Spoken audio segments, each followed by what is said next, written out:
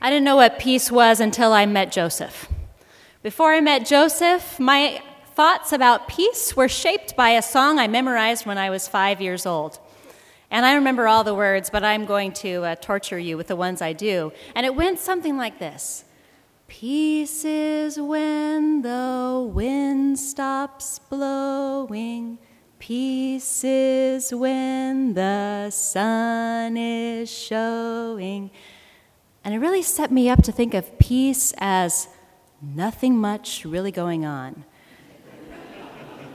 In fact, if it was the same for you as it was for me when I came into chapel today, the wind was blowing, therefore today is not a peaceful day. Right? But I grew up thinking that peace meant bliss, maybe, contentment, not being disturbed, definitely not being in conflict, which meant that I couldn't seek peace hardly anywhere. I definitely couldn't seek peace at my school because there were other kids there. I definitely couldn't seek peace at home because I had siblings and parents. It was impossible to seek peace anywhere. I kept waiting for that sigh, that exhale, that, this is peace. It didn't come. And then I heard Joseph's story. When Joseph was 10, soldiers came and occupied the bus station in his town, effectively cutting off all of their access to anywhere else in the world. Those soldiers made Joseph's home a place of exile. They could not get to their places of work. They could not get to family or friends.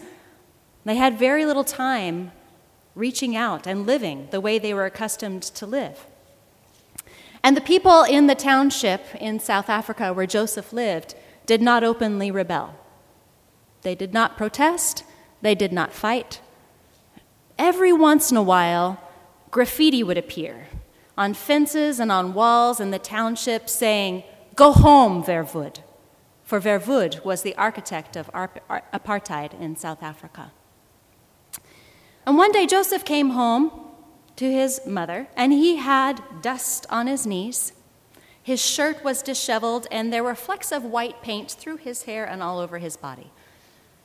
And his mother looked at him, sized him up, and sent him to wash up, put on his best clothes. He thought about resisting, but she gave him the look. So he went and did it. He washed up. He put on his best clothes. He thought, well, we're probably having people over. He walked to where his mother was. She was in the kitchen. She was boiling water and setting teacups on a tray. And he thought, well, yes, of course. We're having people over as we often do in the evening. It'll be my job to help my mother. And pretty soon comes the request from the mother, Joseph, go and get the tea. So Joseph goes to the shelf for the tea. They have ordinary tea and they have nice tea. And so he picks out the ordinary tea because that's what they usually have. And his mother says, no, the nice tea. He brings it back and the tray is full of teacups, not just 5 or 6, some friends over in the evening. The tray is full. And she wants nice tea in every single one of those teacups. And so he does it. And they prepare. And time goes by and nobody comes to their house. And she says, Joseph, it's time to go. Come with me. And they take the tray of teacups and they leave the house. And they walk down to the bus station. And they start giving tea to the soldiers who are guarding the bus station. And again, Joseph wants to resist, and his mother gives him the look, and he knows. This tea is for those soldiers. And so all the soldiers drink the tea. They're laughing and cajoling. And Joseph and his mother are standing there. They place their teacups back on the tray. And Joseph's mother takes him, says, without a word, we're going home. They turn toward home. And one of the soldiers calls out, "Thank you, woman." Joseph froze. What's going to happen now? His mother turned around and she said, "I am not a woman. I am your mother. And when you get back to your mother in the city, tell her that when you were in the town, your mother here took care of you. It was cold, and you were thirsty, and your mother gave you something to drink. When you get home to your mother in the city, tell her your mother in the town took care of you." And Joseph and his mother went back home. Seek the welfare of the city where I have sent you into exile, and pray to the Lord on its behalf, for in its welfare you will find your welfare. These are the words to the exiles, taken out of their home, out of their land. It's not their place, not their language, not their people. They are not at home. My friends, in our world and in our midst, there are people who are not at home. People who find themselves not welcomed, not with their people, not in their land, not with their God. And if you want to know how it feels to be in exile, you can read Psalm 137. For there it says, "By the rivers of Babylon, there we sat down and we wept when we remembered Zion. On the willows there we hung up our harps, for there our captors asked us for songs, and our tormentors asked us for mirth, saying, 'Sing us one of the songs of Zion.'" There are people in our world and in our midst who are in exile. And advice came to the exiles who were in Babylon too. Folks said, "It's going to be over soon. Don't worry. Don't do much. Pretty soon you'll be back to the familiar. Stay to yourselves." And Jeremiah said, "I think the word of the Lord for you in exile is different. I think it's not sit and do nothing and wait to go back to the familiar. I think it's this. I think it's build houses and live in them.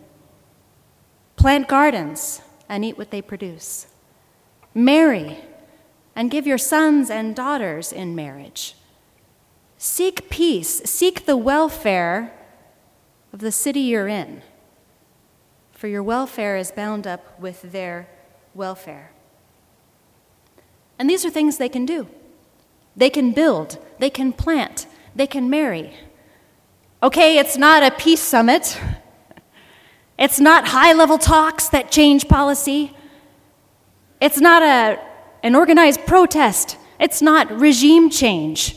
It's not even the big harvest. It's not even the big wedding day. It's plant gardens and eat what they produce. It's marry and give your sons and daughters in marriage. If you've ever planted a garden or lived in a marriage that was yours or a marriage of somebody you were witnessing, you know that it's daily work to tend a marriage, daily work to tend a garden. It's not just the fun part of planting and the fun part of harvesting. It's tending the plants. It's pulling out the weeds, as they're doing in our campus garden right now. And not only pulling out the weeds, but deciding what are weeds. Right? My grandmother used to call them volunteers because she never wanted to decide ahead of time whether it was a weed or not. She wanted to remind us that those weeds have a will to live, and they volunteered to be here, and some of them may be beneficial to us. Think about where we live as a garden. What do we do daily to tend the plants that are growing among us, to make sure they get the air and the water and the sunlight they need, to make sure that those tender roots are not choked out by weeds, but to pay attention to who's getting to say who the weeds are? Even in this place, CLU and Thousand Oaks, it is sometimes a place of home and sometimes a place of exile. And there are people who feel one or the other much of the time. But perhaps even you go between, back and forth, between home and exile. Are these my people or not my people? And you wonder, do I just hold on until it's all done? Do I wait for that sigh, that peace? Is it when the wind's not blowing? Is it only when the sun is showing? Or is it this word, this daily word, build, plant, seek peace, say yes to a future that you will show up for every day? A future that, though it's unclear or uncertain, has been given to you. And not only to you, but to those with whom your welfare is bound. your peace is bound. Seek the welfare, seek the peace of the city into which I have sent you into exile, or where you find yourself at home. And pray to the Lord on its behalf, for in its welfare you will find your welfare. Thanks be to God.